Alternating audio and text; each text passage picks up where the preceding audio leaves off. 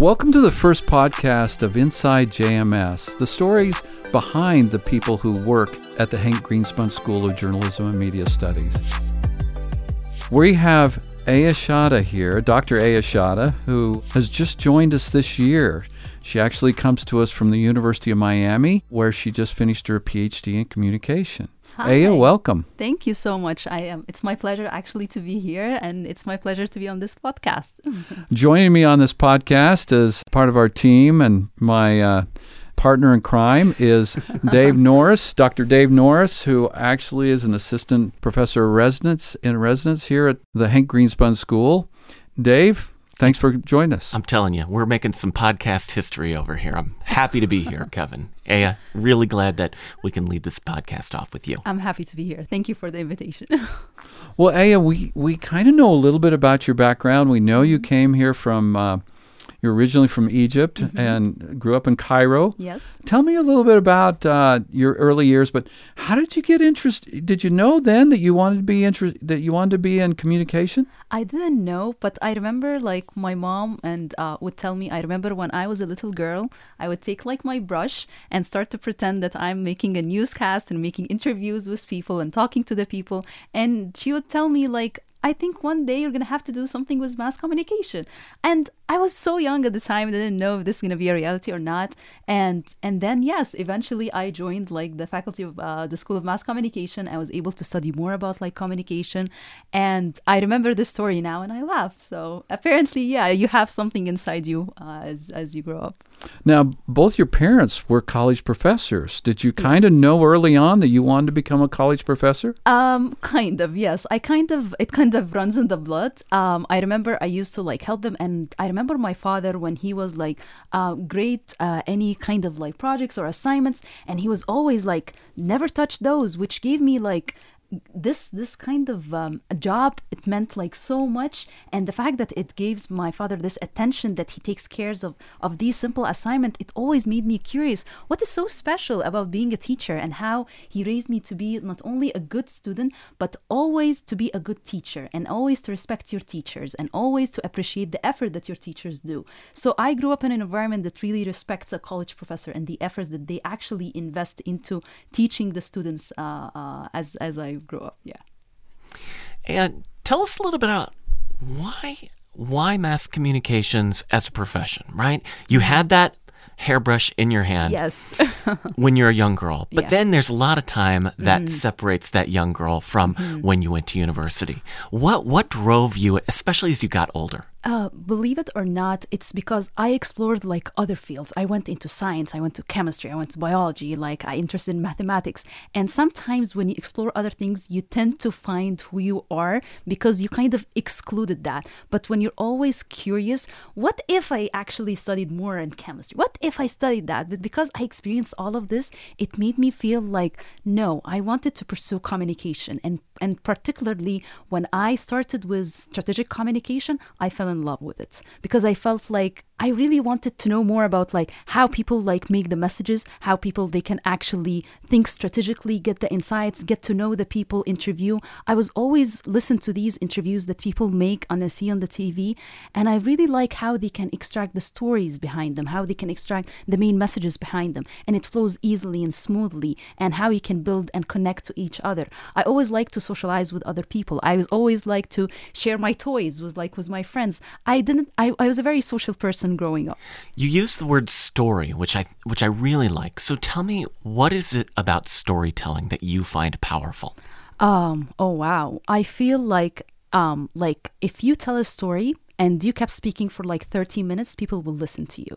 But if you just start with like messages that's more informative, probably you're going to last for 1 minute or two. So if you want people to listen to you, to really touch their hearts, to really shape their brains or open like their horizons to new ideas and new angles towards how they see life or their school or their the efforts or the work that they do, you need to tell the story. Well, I know that you did several internships and different aspects of storytelling. So tell us about that. Yes. So when I joined mass communication in the beginning, I wanted to learn more. So I just delved deep. I had internship in newspapers and TV channels. I also worked as an internship in a bank, in an advertising agency, because I wanted to see this comparison between the theoretical life and the real life. Will I really like it or not?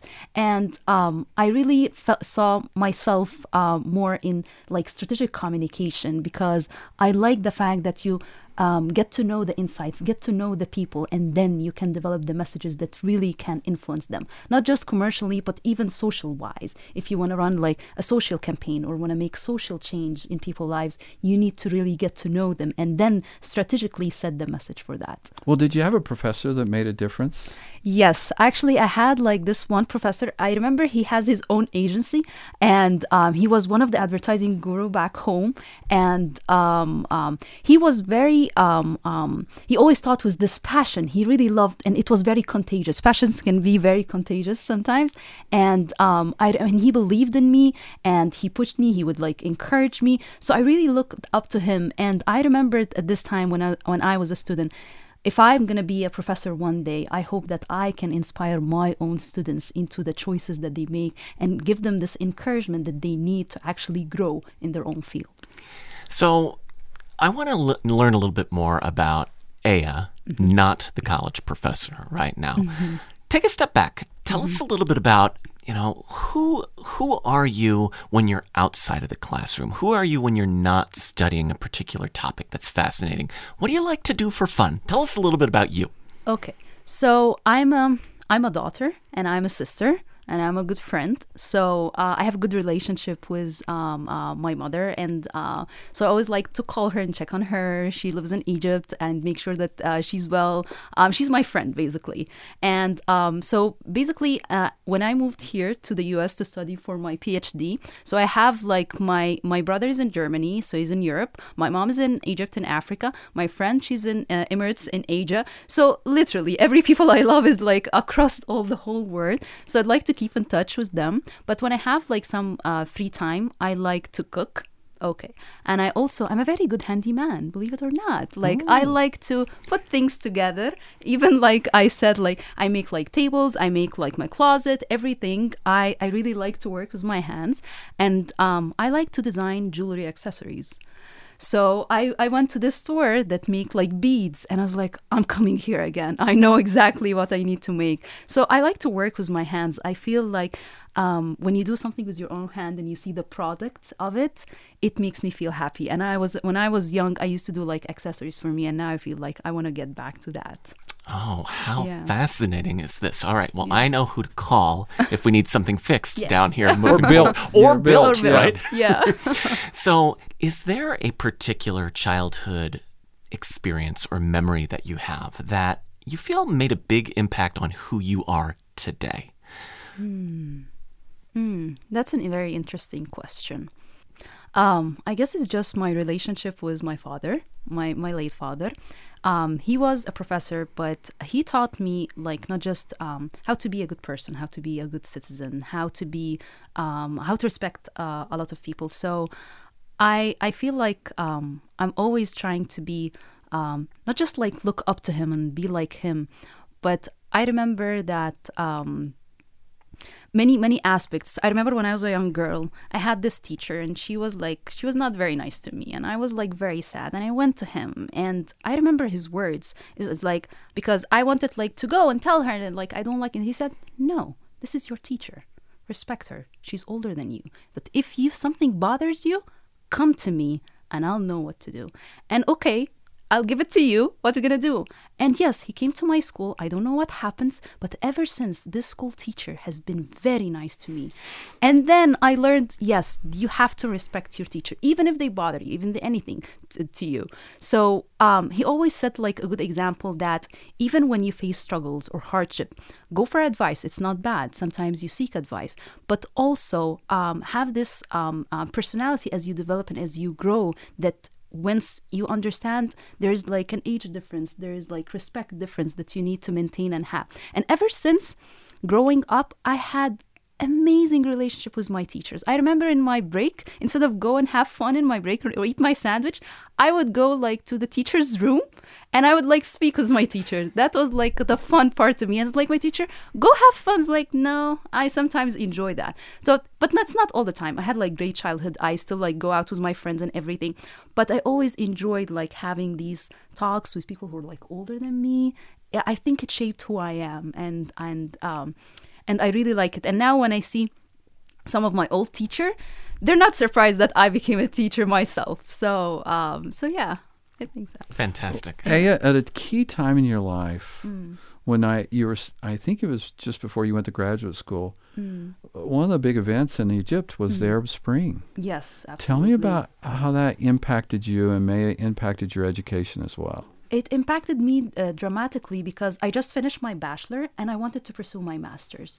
And at the time, we had this master program that was just initiated because of the Arab Spring, between a joint partnership between the School of Journalism and Media Studies as well as the School of Public Policy. And basically, because we saw the power of the media and how it can influence people and shape lives, so why don't they make this joint program? And I remember I was the first cohort to join this program. And even though my interest was basically in strategic communication, but I felt this is strategic communication, how to use the media to influence the policymakers, the advocates, the public, to actually make a difference, to actually advocate for social change. And ever since I tried, it ties back that when you speak of communication, when you speak of the media, you're speaking about really some powerful and persuasive effects. If you can only use them to make a difference in people's lives, that would be like a tremendous thing. And I remember I also, I joined the revolution and I didn't tell my parents. So I went there and I saw this discrepancy between like what I see on the TV at the time or what they wanted to show us and between what was really happening. And I was able to convey this message to all my family. So the next time, they actually all came with me and they saw the difference themselves. And ever since, I feel like the media can have powerful effect, but also we can shape the media the way media can shape us. You joined the revolution. I joined the revolution. Wow, that should be your... I'm a rebel. I love it. You're built to be here at UNLV. Yes. That's fantastic. Now that you are here at UNLV, what are some of your goals? What would you like to do now that you're fully on the faculty? And we should say that Aya worked for the School of Journalism for the previous year, but this is your first year in your role as assistant professor of digital media. Yes. So now I'm more focused and interested in using digital media in more strategic way and to tell like stories. And I'm focused more on like helping students grow, find their passion, and supporting them in every possible sense that I can really do. Even the way that I try to design my syllabus, even though like it's the same class, but no, what else can I bring to this class? What kind of maybe examples or guest lecturers who can come? So it's not just an issue of like teaching, but how can I inspire them? How can I make a difference? And how can I help them? And this is like teaching wise, this is what I hope. It's not just a regular class. I hope that they have something that they can actually use and learn in their lives. What do you get most excited to teach? Out of all the topics in mass communication, strategic communication, PR, what really you just can't wait to share this passion with your students? Surprisingly, I really enjoyed teaching crisis communication. Maybe because we've been living in the pandemic and that was like a long crisis for a long time. But I felt like I'm also been like in Miami for like 4 years. I've been through hurricanes. I have to go like in a shelter. So it like sometimes you grow from the crisis more than you grow from just like any positive experience. Like negative experience teach you more than any positive experience that you can have. But only if you listen to it, only if you know how to grow from it. So crisis communication, not only it's a put perspective from an organizational perspective, but it also teach you something personally, how to use this crisis to grow, how to learn something from it. So it has kind of maybe a personal aspect to it. So maybe that's why. Crisis communication. Well, and also you look at a certain really interesting area of communication in terms of your dissertation and the research you do. Tell us about that. Yes, so my dissertation was about like transmedia edutainment, which is based on transmedia storytelling. So we all know like it's like Harry Potter or Lord of the Rings. They had the book, they had the movie, they had the website, they had the comics, they had the games. So they create this, what they call a story world. So it's not just, it's one regular story, it's the extension of these stories without any repetition, creating this one world in which you invest and you get transported as soon as you read or listen or watch or play or invest in any sort of sense. So I was really interested in this sort of narratives and stories and what kind of influence it can have, especially in terms of social change. So in this came the topic of transmedia edutainment, embedding educational message in entertainment narrative so that people can learn something. And my topic was focused more on sustainable development. And sustainability has been a key issue, like nowadays we've been speaking about. We've seen like drastic impacts from the environment. We're living in Vegas, one of the most sustainable cities, or there's a lot of efforts on sustainability that they're doing here. So it's becoming a hot topic about, and the Generation Z now are more invested into environmental practices and how can we protect the environment as so that our grandchildren, not just our children, can enjoy the same life that we had and the same blessings that we have every day. So I wanted to study the impact of that, and I found like very interesting results when you used story worlds and multi-platform communication to actually communicate your message to different audience that tailors to their different preferences, different tastes that they have. And the most striking or interesting results is that sometimes when you have this repeated message over different platforms, it tends to be more persuasive and it conveys the message across in a more better sense than when you just listen from one video, for example, or you just play a game. So the more frequent the messages across different platforms, the more persuasive, and it helps to send the message across. That's pretty cool. So now moving forward, I'm sure you'll mine your dissertation for research papers and everything else. Yes. But where do you see your research going moving forward?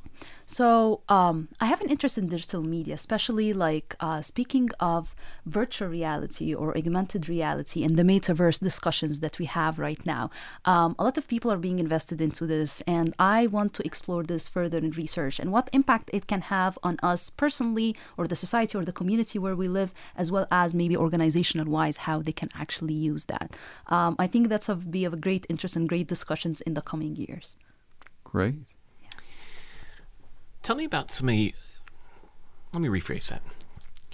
What would you say your biggest win so far has been professionally?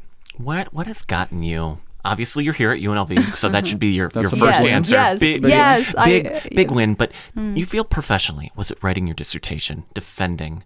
I would love to hear from you. What's your biggest win, and kind of how do you leverage that win to kind of take you to what Kevin was just talking about, that next stage of your career professionally? Mm-hmm. I think one of the things that actually gave me a lot of confidence being a pandemic graduate, not just a graduate. The pandemic, a lot of people had to postpone their school and their studies because of the pandemic. But the fact that I was able to finish it, and I faced so many struggles. I had to write my proposal like 6 times. I had to change my case study. I had to change my theory. I had to find ways to do it like online to recruit people for safety purposes. And the fact that I was able to finish, I was only it was me and one of my friends, only 2 on all my cohorts were able to graduate. So, and I remember when I did it, sometimes I just look back because there was one point at a time where I felt it's never going to end. It's never going to happen. But now that it actually happened and I did manage to graduate in time, I look back, and every time when I feel like frustrated or disappointment, I remind myself, you were able to do it. I was on my own. It was like hard times, but I was able to succeed. I even have this shirt that says, I am a pandemic graduate, and I'm very proud and happy. And even a global pandemic did not stop me from pursuing my dream. So why should you stop now? So every time I have this challenge or struggle, I tell myself, keep doing what you're doing. You love what you do, and just remember, why did you start this? And it gives me the strength to keep going forward. Having that resilience, I think, is key. So many of the students here at UNLV are working another job, maybe 2 jobs, going to school, supporting people. Maybe it's their first generation college student. So being able to share that resilience, which is needed, whether it's for your undergraduate or just finishing that dissertation on the 6th try, but we're going to get there. Yeah. I mean, that's an incredible story. Yeah.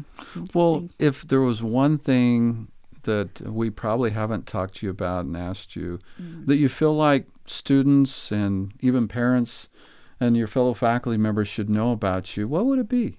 Like a fun fact? Yeah, it could be any a fun fact, yeah. Or besides being like, a lot of people don't see me as a handyman, especially like I'm all like petite, but I like live shows and concerts. Like I like things that's more like in person. I like opera. I like to go to the Cairo Opera House all the time, and not just listen to opera, but like to music, to dances. I feel like I love the idea of being transported into this world. If you're telling a story through a dance or telling a story through music, you listen. I like this feeling of being immersed into what you do. I find that like quite interesting. Well, that's wonderful. You know what, Aya, thank you so much. I think we've got a great beginning to our, I guess that's redundant to say inaugural broadcast and beginning at the same time, but we are so grateful that you would make the time to chat with us, and we look forward to getting to know you even better in the coming semester. Yes, thank you so much for having me here. I'm looking forward to hear more about like other podcasts from other faculty.